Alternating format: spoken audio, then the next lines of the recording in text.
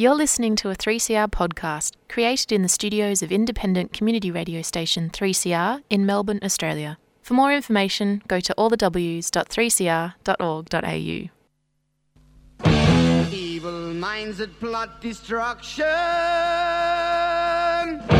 sorcerer of death's construction, in the fields of bodies burning, as the war machine keeps turning, death and hatred to mankind, poisoning their brainwashed mind. Welcome to the Anarchist World This Week, broadcast across Australia on the National Community Radio Satellite. Listen to the Anarchist World This Week, Australia's sacred cow slaughterhouse. Listen to analysis of local, national, international events. Listen to analysis you'll never hear anywhere else.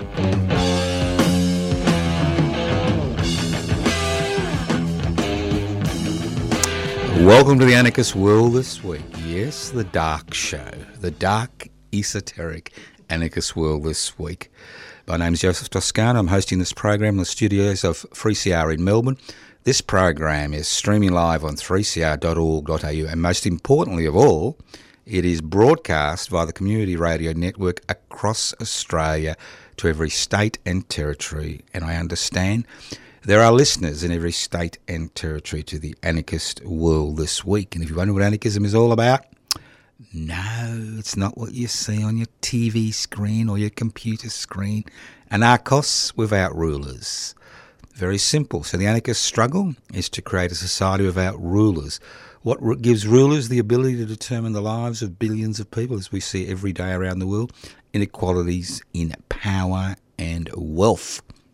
So the anarchist struggle is the struggle to devolve or share power, possibly through direct democratic means, and the struggle to hold wealth in common and use it for the common good. Two of the most biblical, Quranic, Torah sentiments in the universe, when you think about it. Very simple concepts, things that human beings have been struggling for since time immemorial, things that we will continue to struggle for till the end of humanity on the planet. It's not about the destination. Anarchism is about the journey to get the destination. If you don't get to the destination, it doesn't matter, as long as you have been on that journey to share power, hold wealth in common, take the legs out of those who today determine the lives of billions of people, including you, your children, your friends, your workmates, and if you haven't got any friends, your avatar. You're listening to the Anarchist World This Week, courtesy of the Community Radio Network. Political gangrene. I've seen a bit of gangrene in my life as a doctor over the last 47 years, and it's not nice. And if you don't deal with it, it kills the individual eventually. And it's not very nice at all. Now, currently, the Liberal Party around Australia, especially in Victoria, is fighting a battle against political gangrene. The Liberal Party over the last 20 years, or really over the last 40 years, has been infiltrated by sectional interests who are basically interested in rolling back both the social and economic gains that have been made over decades of struggle. And now we see a struggle for the very soul of the Liberal Party. I'm sure if Mr. Menzies is hanging about in the clouds somewhere and he's looking down at Australia and he's looking down at his beloved Liberal Party which he formed, I can assure you that he would not be voting for the political gangrene which is slowly eating away at the very principles the Liberal Party was founded. Irrespective of what you think about Liberal Party principles, and I'm the first one to say I found them offensive, the fact is the principles the Liberal Party was based on, when you compare them to the political ideology, the baggage that is now part and parcel of Liberal Party across the nation. No wonder there is no Liberal Party in power on the mainland. No wonder there is no Liberal Party in power federally. And under Mr. Peter Dutton, one of the leaders of the political gangrene movement, you will find that the only way for the Liberal Party to regain any type of credibility, especially after the shenanigans which we're seeing in Victoria, is by splitting. They need to remove the debris from the party. They need to clean out the Aegean stables. And when Mr. Pasuto, the current leader of the Victorian Liberal Party, attempted the Herculean task that Hercules was given of cleaning out the Aegean stables by the gods, he stumbled. He stumbled after one shovel full of Liberal Party shit. He fell a cropper. And why? Because the Liberal Party in every state and nationally, especially in Victoria, has now been colonised by political viruses which are destroying the party itself. Now, a lot of people will say, isn't it lovely that the Liberal Party is dissolving? The fact is, my concern is, what will Phoenix-like rise up from the ashes? What will? Will we see the political gangrene, which is now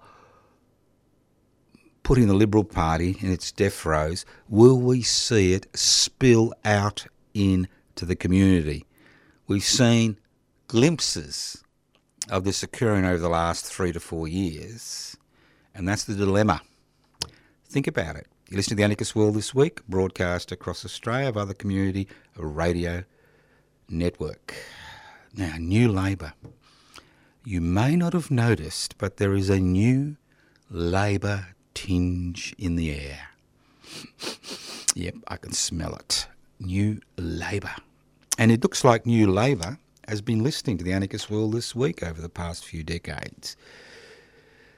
The new Labor Party, the new government in New South Wales, whether it's going to be a majority government or a coalition government, the new Labor Party government in New South Wales won on two issues. One, removing the cap on negotiations regarding salary rises with important government workers like health workers, paramedics, people in the railways, and the list goes on and on. And secondly, by running a very mild anti-privatisation agenda, because the previous government had been privatising anything that wasn't nailed down, and they even were attempting to privatise Sydney Water, as well as privatise large sections of the public housing sector. And to a significant degree, their political success can be related to their anti-privatisation campaign, because, people aren't stupid. They're not stupid. They understand that when you privatise something, things go terribly wrong. And although privatisation is supposed to increase competition, it decreases competition. It creates privately held monopolies whose major essence is to create profits irrespective of the human, social and environmental costs. At least when it's publicly owned, If it doesn't make a profit, it's cross-subsidised by the taxpayer, and it still provides that access to an essential service. So, but the interesting thing about the New South Wales Labor Party campaign, what I call New Labor campaign, was the fact that they are talking about incorporating the ownership of the Sydney Water in the New South Wales Constitution, which would give it some protection against future efforts by future governments to privatise it.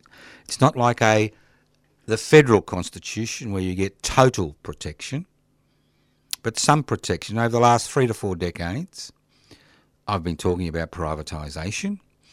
I personally have been making, some suggestions, which obviously fall on deaf ears, but things seem to be changing. Because the thing about politics, you don't want to be a meteorite and burn your bum off in the first year or two and then crash, land somewhere and in pieces. You want to be a star. You want to be up there shining brightly. And that's what all the listeners to the Anarchist World this week are, stars. They're in there for the long haul. They're in there, they understand that this type of struggle is a lifelong struggle. There are successes along the way and there are losses along the way. But the important thing is not to lose heart and not to lose sight of the objectives you want to pursue. So, we've been talking about for decades the fact that publicly owned assets are not owned by the people, as many people think.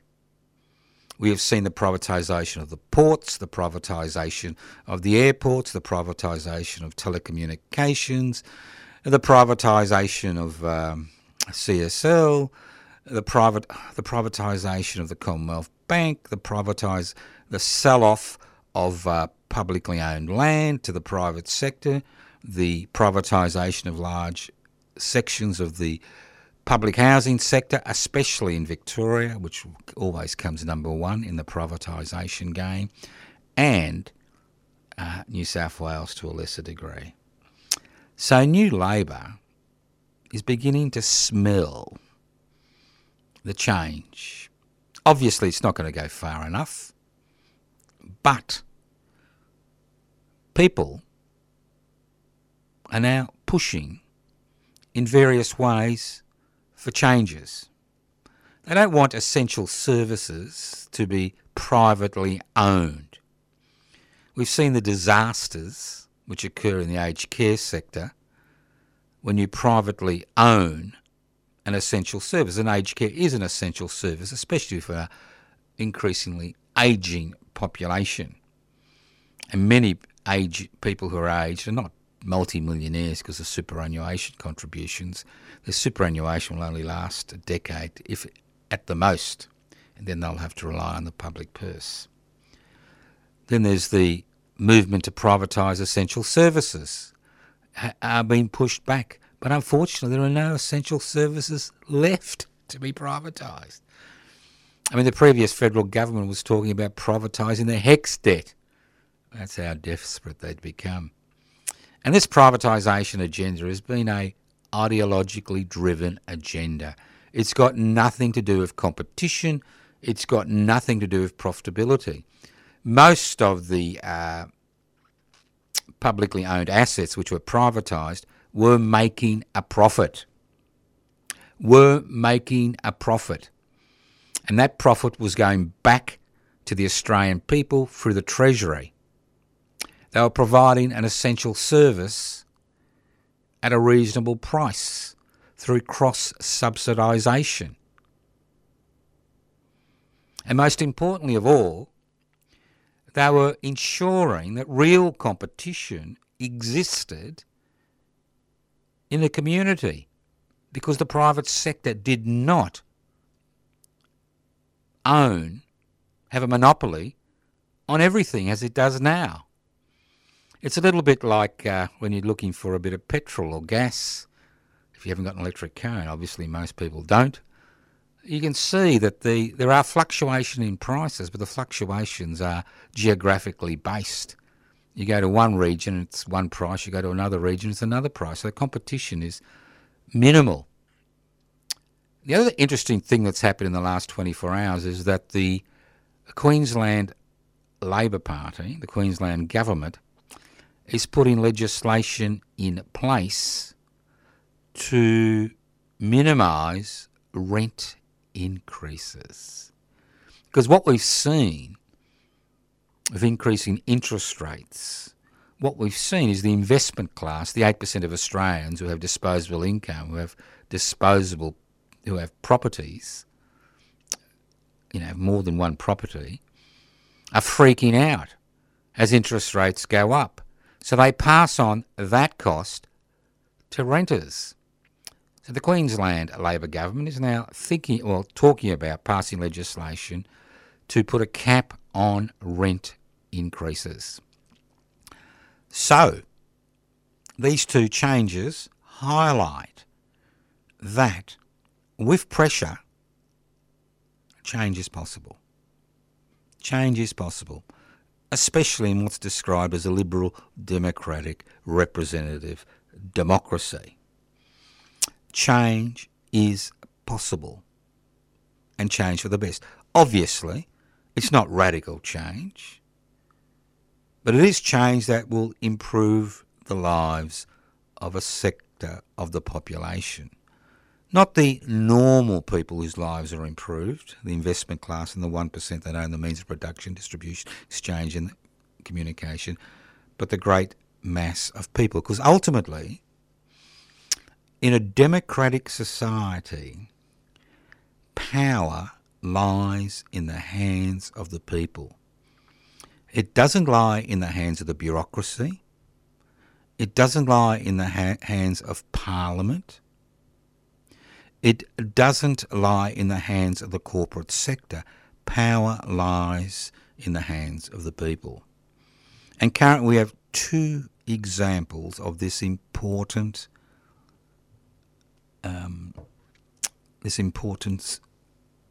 foundation stone of representative democracy. One is what's happening in Israel. Now currently, Israel is rapidly becoming a religious-based dictatorship, a theocracy. Not much difference between Iran and Israel when you really look at it.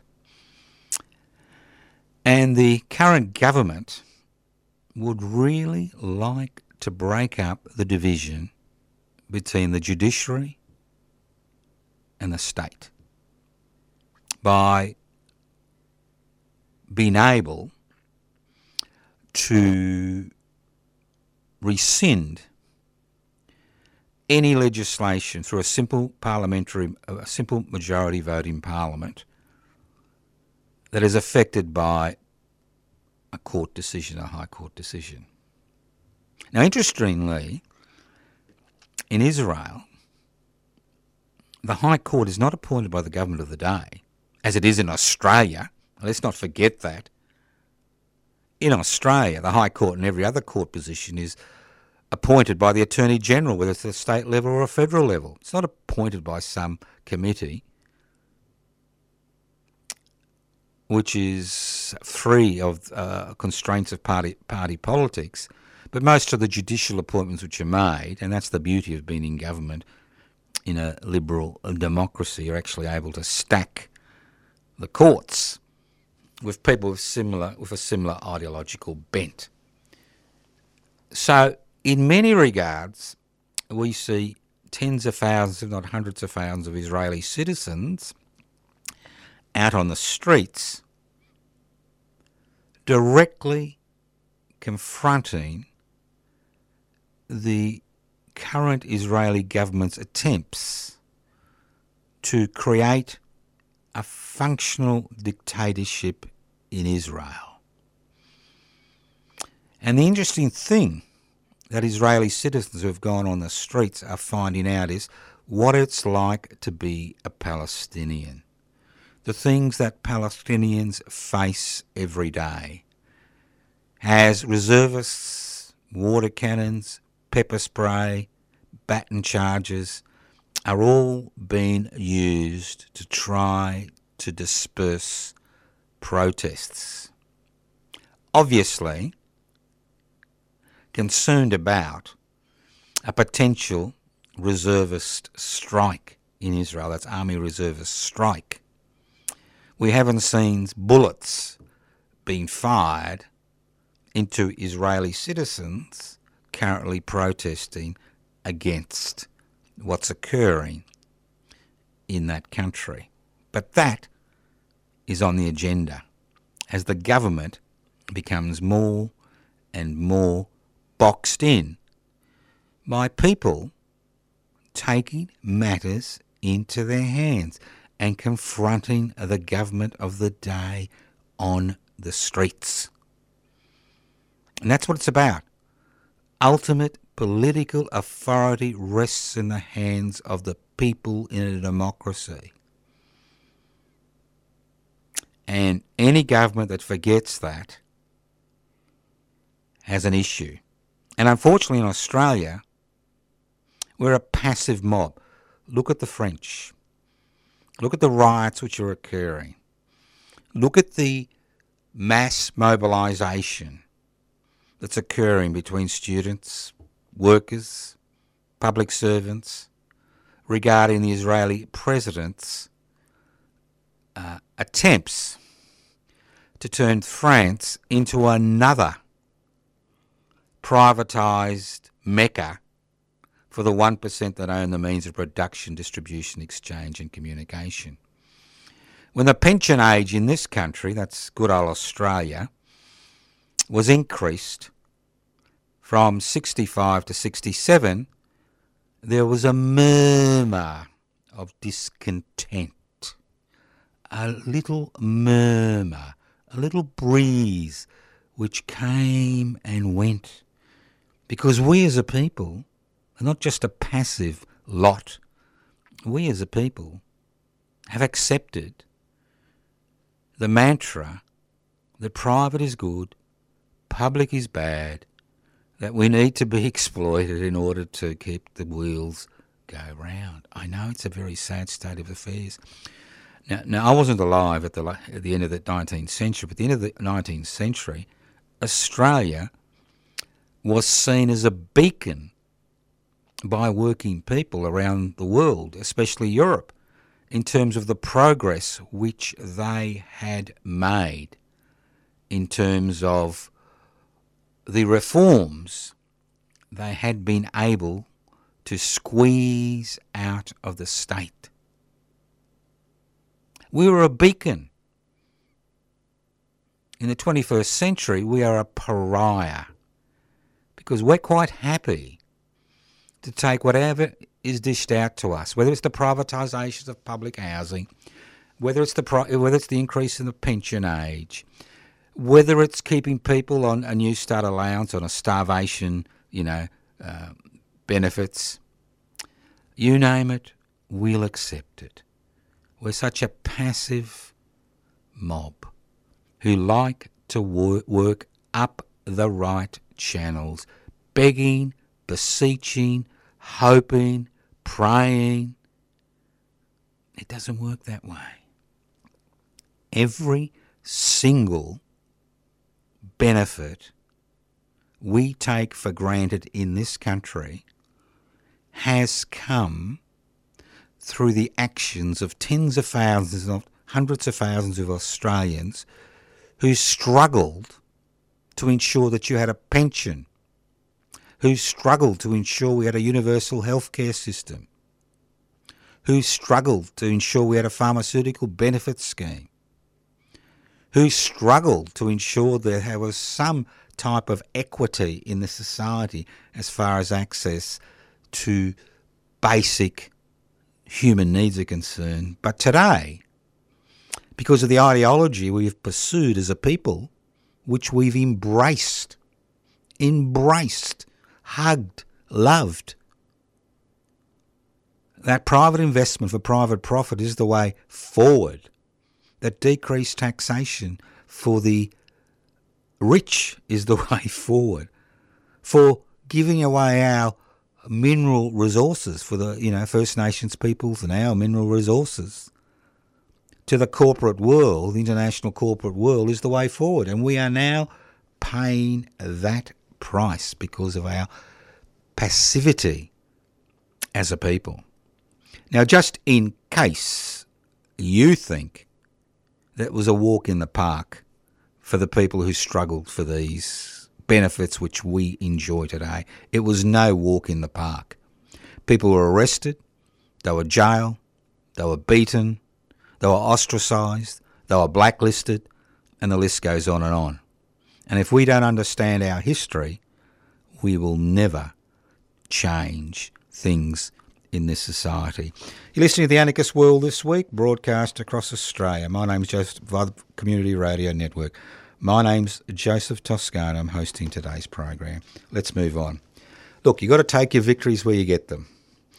Now, I think over the last month or so, 6 weeks, I think you've been a bit bored by the Save the Bunya Tree and Railway House Beaconsfield, battle. Well, victory.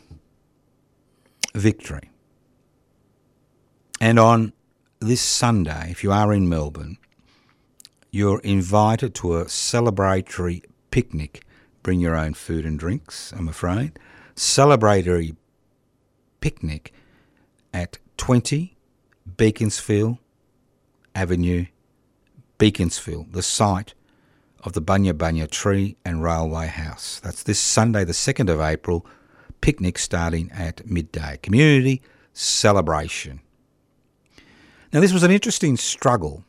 Although it's now been won, it's an interesting struggle because we now have the government, that's right, the state government, the very people who created so much distress amongst local community residents for over a year, claiming that they are victory. Now, if anybody is to claim victory, it's the Save the Bunya Tree and Railway House Beaconsfield group. They are the people who for the past year have fought a David and Goliath battle against the Victorian state government, which they should never have been forced to be involved in. Thousands of hours, lots of tears, lots of pushing and shoving, a lot of work. And now the government of the day is taking credit. We've listened to the people. We've listened. Well, you wouldn't have bloody listened to the people if they hadn't actually fought against you. And for you to take credit is disgraceful. So this Sunday we will give credit to the people who deserve it, who have won this David and Goliath struggle, who have saved the Bunya Tree and the Railway House from demolition. And that's the Save the Bunya Tree and Railway House Beaconsfield group. Congratulations. It was interesting because I've got close relationships with this group over the last 2 months or so. And it's interesting. How did they find out they'd won the battle? Did somebody bother to send them an email from the government? Did somebody bother to telephone them? No. They found out when they read a newspaper article that they'd won the struggle. Were they mentioned at all? No. The Victorian state government never negotiates with protest groups. Staged, managed dribble. Stage-managed dribble. And if they think they'll get away with the fact that we're going to give them any credit. I mean, this is an extraordinary tree. It must come on Sunday, midday, 2nd of April. That's Grand Prix, vroom, vroom, vroom, vroom day. Obviously, if you don't like the vroom, vroom, it's a great way to get away from it. It's about 50 k's from the Melbourne GPO, Beaconsfield.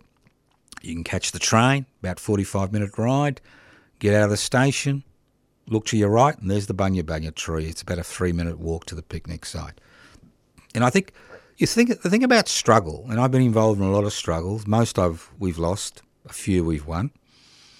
But the thing is, when you win a struggle, it is very, very important that you ensure that people understand that that struggle was won by you because of the efforts you made, and you don't allow the very people who created the problem in the first place to claim credit for resolving the problem. Because in this situation, this problem should never have occurred. The people of Beaconsfield should not have been put through a ringer for the last 12 months.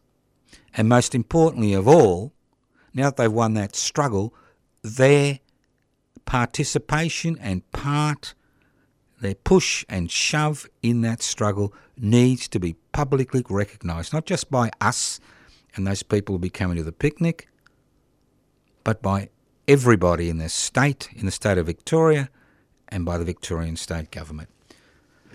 So, we'll see you there this Sunday, midday. That's right, midday this Sunday at 20 Beaconsfield Avenue, Beaconsfield. You listen to the Anarchist World this week, broadcast across Australia by the Community Radio Network. Look, the next topic is a little bit boring. I mean, all topics are boring when you think about it, isn't it? Especially when you live in a me society where there is no past, there is no present. Sorry, there is no past, there's no future. It's all about the present. It's all about instant gratification through PayPal or some other thing. You know, you see it, you want it, you take it, you're indebted. It's very simple. Great way to embed us as consumers in the current private investment for private profit mantra, which we sing every day, every minute of every day. So what am I talking about? The politicisation of the bureaucracy. Now, there are two things that have happened in the last few years. One at a federal level and one at a Victorian state level, which highlight what happens when the bureaucracy is politicised. Now, let's go through some fundamental thinking, all right? Some fundamental thinking, because I find it extraordinary, and I've been around a fair bit, I find it extraordinary how little people seem to understand about the type of government we have and the function of the different arms of government. And I'm not talking about those who pull the levers of power. That's another story which you all know. So the bureaucracy at a state and federal level, the political bureaucracy, is there to implement government policy and theoretically to advise government about government policies and the ins and outs of that policy. Now, what's been happening over the last 2 decades is as various governments change, the heads of departments, which was normally a relatively permanent position, change, and they change quite rapidly. And what we see, as we see in the legal area, what we see is ideologically driven appointments by the government of the day, which basically make the bureaucracy, whether it's in health, education, you name it, whether it's the police, even the armed forces, an arm not of the government or the state, an arm not of the state, but an arm of the government of the day. Now, the role of the bureaucracy is to be an arm of the state, not an arm of the government of the day. And as ideologically appointed heads of departments and subheads of departments and managers, look at the ABC boards as a classical example, occur, what we see is a shift in the role of the bureaucracy, which theoretically is there to serve the people by implementing government legislation. Now, a classical example, which we've seen through the Royal Commission, which obviously most of us knew before the Royal Commission, of the failures of the politicisation of the bureaucracy is what happened with the robo-debt scheme. Now, the robo-debt scheme wasn't some piddly little scheme that affected a few hundred people. It was an illegally created scheme, illegally implemented. It impinged on the lives of possibly millions of people, causing unnecessary mental and psychiatric distress, leading to depression and even suicide.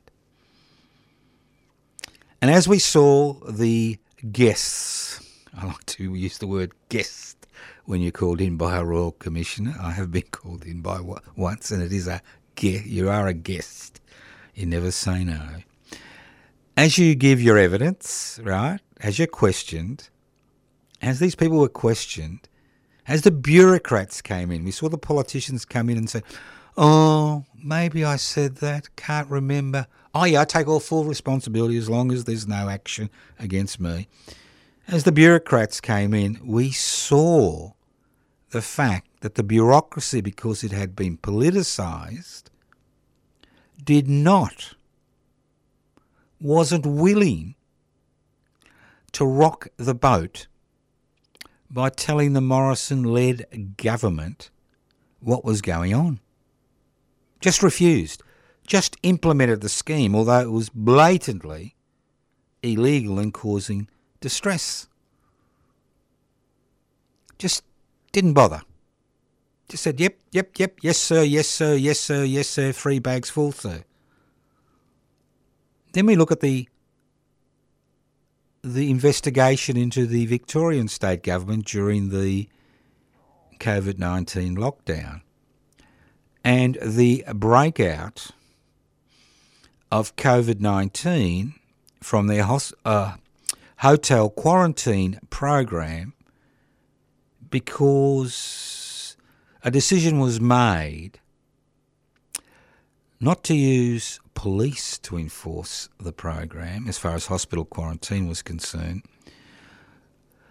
but to use private security firms who had no experience in the area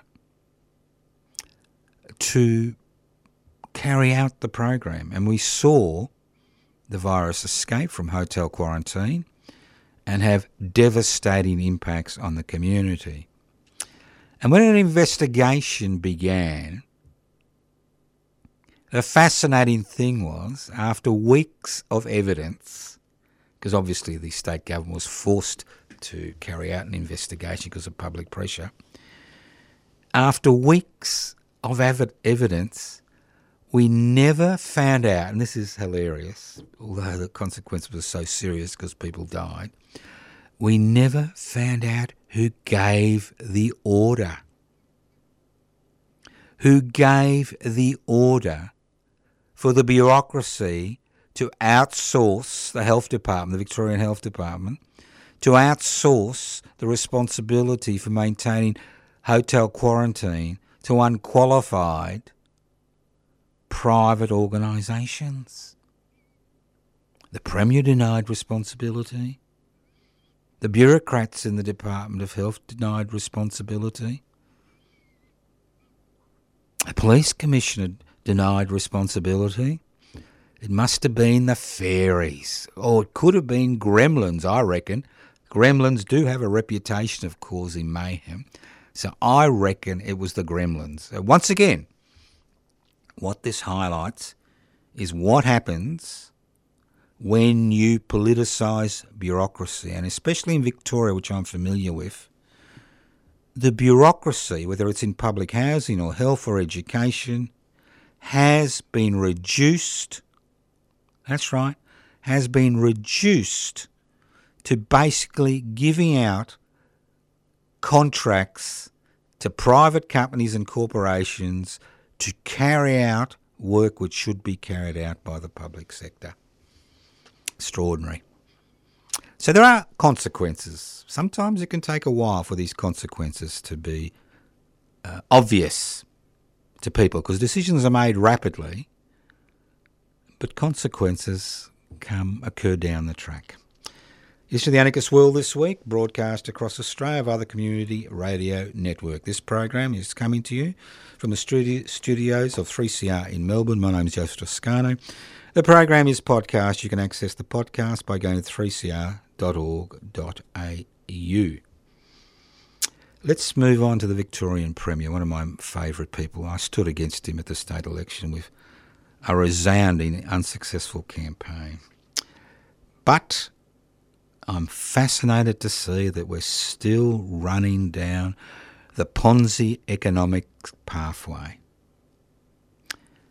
Now, if you do find yourself in Victoria, especially in Melbourne, you'll see unnecessary, gold-plated construction everywhere. It's a good way to keep the construction corporations and the unions on side. Gold-plated, unnecessary, expensive construction, which is not even needed. Again, this is based on the concept of growth for growth's sake. That's what Ponsy economics is. It's like a Ponsy scheme, you know. You invest, you pay off the investors with the money that's been invested who actually don't invest it.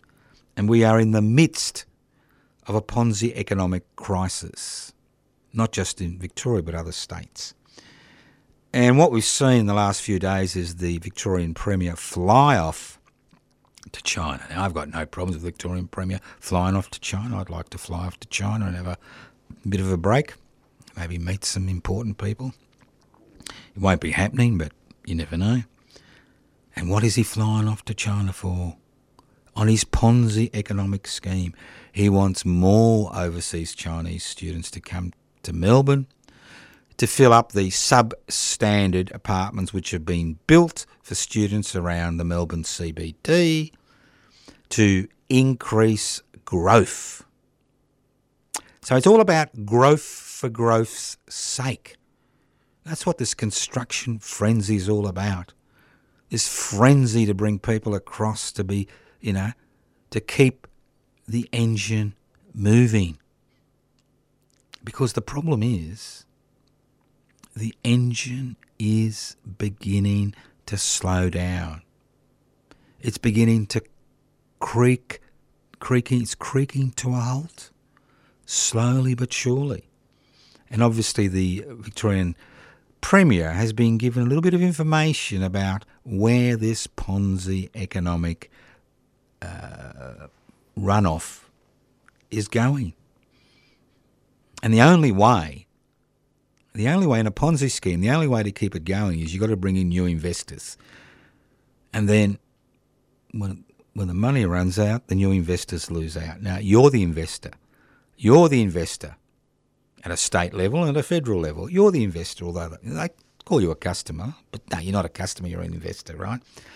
So once these Ponsy schemes reach their end, and they all reach their end, because they're not self-sustaining, then there is problems. That's when you have depressions. When you've got increasing interest rates, increasing pressure on businesses, increasing inflation, and an economy which is based on a Ponsy scheme of growth for growth's sake, not on satisfying human needs, but on satisfying manufactured human needs, on manufacturing activity in order to employ people in jobs which basically lead nowhere at the end of the day. So, keep your ears and eyes open, because the way this country is heading, and we're not going to have a soft landing as they say, be prepared for a hard landing. And who is going to be the person who lands hard? It won't be the 1% that own the means of production, distribution, exchange, and communication. Some of the investment class will find out that the private investment for private profit mantra isn't all it's cracked up to be, unless you're part of the corporate sector. And the rest of us will be carrying the can for their failure. You're listening to the Anarchist World This Week, broadcast across Australia via the Community Radio Network. Now, look, one of the functions of the Anarchist World This Week is to create a community of like-minded people, not people who just go and say, yeah, but by organising events which attract people to things that make a difference, to activities and campaigns that can make a difference. I should say that can, could, will, may make a difference. It's not campaigns that you may win, but campaigns that make a difference. And in order to do that, another thing that has been organised by the Anarchist Institute for this year is 10 presentations on pivotal moments in Australian radical history. We've already done 2. One was the Tunnerminnerwait Maulboyheenner execution. The other one was the Paris Commune, its links to the Australia in the 1870s and 1880s. The next one will be on the 19th of April, Wednesday the 19th of April, and if you are in Melbourne, it's at the Footscray Hotel, 54 Hopkins Street, Footscray. Obviously, it's a free event. 6:30 for a 6:30 for a 7 o'clock start. So come in at 6:30, have a few drinks, or just sit down. 7 o'clock start, be finished by 9 or 10. I'll be doing the presentation on Never Again, which is a history of the Australian anti-conscription struggle during World War I, with Anzac Day coming up on the 25th of April. It's important that we understand that World War I was a war which was fought by workers at either end of a bayonet for the glory of God, King and country. But more importantly, in Australia, the people involved in the anti-conscription struggle saved the lives of another 60,000 young Australian men being sacrificed on the European killing fields for the glory of God, King and country. So put it in your diary. Turn up. The hotel doesn't serve food. You can get packaged stuff. So bring it along. You're more than welcome to bring along your own tea. There'll be a bit of entertainment by a comedian called Hellchild and by the, how shall I put it, infamous Tony Millman. That's right. There are famous musicians and entertainers and infamous ones, and Tony Millman. So come along. Good evening. We're hoping this will be the third in a series of 10. They are videotaped. The videotape of the first 2 is available on my Facebook page, Joseph Toscano. So there are things happening. Talking about things happening, don't forget about the public housing Everybody's Business visuals. The tide is turning. This is one of the few campaigns I've been involved in where there's been almost universal support from people and universal opposition from governments at the state and federal level and from people in the community, social and affordable housing sector who understand a strong public housing sector means the death of the private sector in that regard. So vigils in Melbourne, and again you could conduct vigils across the country. There'll be a vigil on the 30th of March, 12 p.m. to 1 p.m. on the steps of the Victorian Parliament House. And the following week, the vigil will be on Wednesday, the 5th of April from 6 p.m. to 7 p.m. And we've changed that date in order to allow people who are wage slaves to come along and participate in the vigil. Now, I saw a little interesting piece of information. It's difficult to know how much weight to put on it, but it does highlight a very important issue in this country, especially with the growth of agri-business and the fact that a lot of people in regional Australia continue to re-elect National Party members. Now, a few have moved into the independent field. Now, a recent survey of 1,300 farmers, and again, you know, I take this with a grain of salt because they're very high, said that 30% of the farmers who had been surveyed, I think it was 1,300 farmers, claimed that they thought about self-harm, mainly directly as a result of the financial pressures they found themselves under. Now, this is an extraordinary percentage, even if it's 10% of farmers, you know, flirt with the idea of self-harm because of the difficult economic situations they find themselves in. You begin to understand that this is an issue. And again, the farming sector, like the rest of Australia, has been devastated by the privatisation mantra.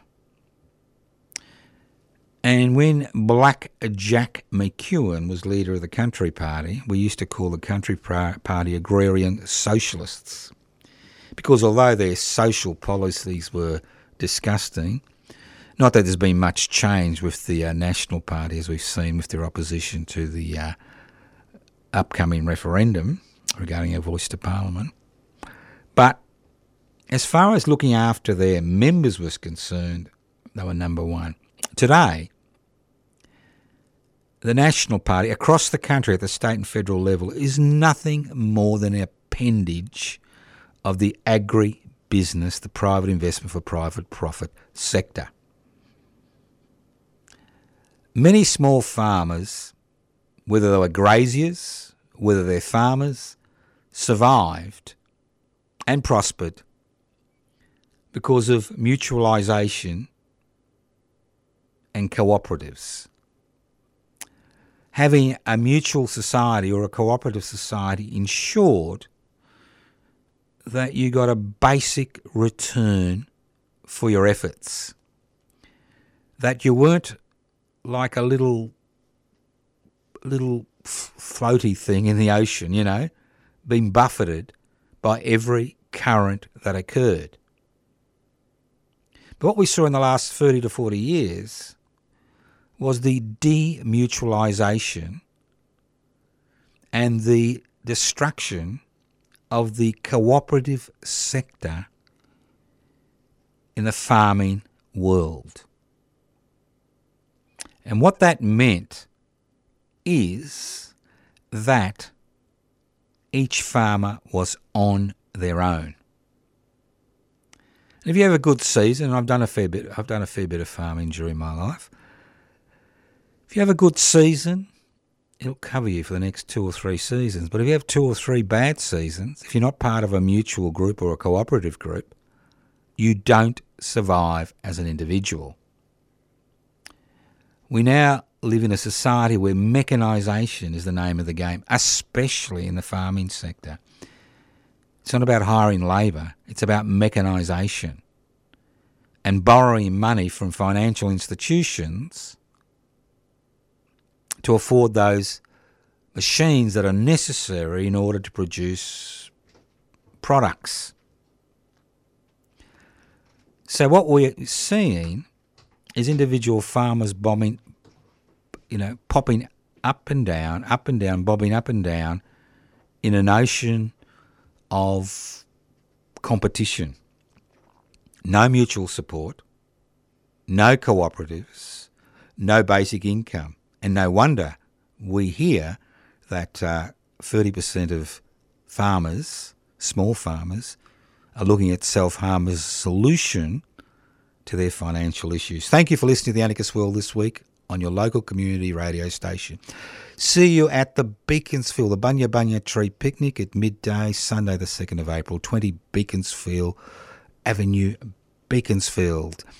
And important thing is, get involved, do things, stop watching the TV, the net.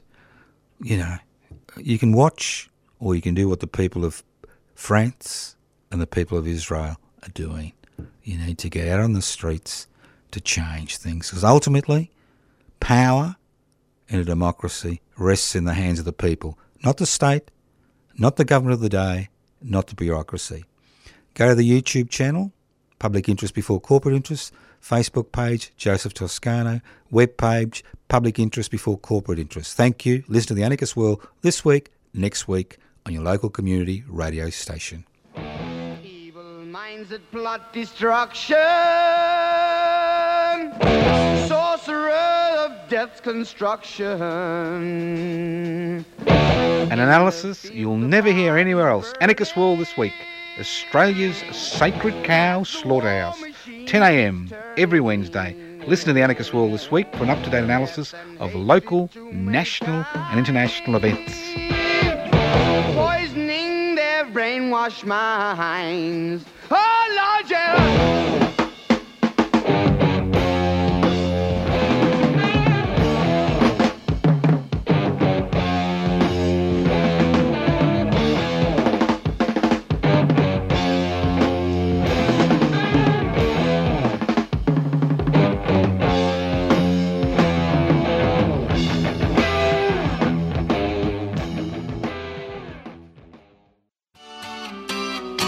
Become a subscriber and support Radical Radio. Call 03 9419 8377 or subscribe online at 3cr.org.au/subscribe.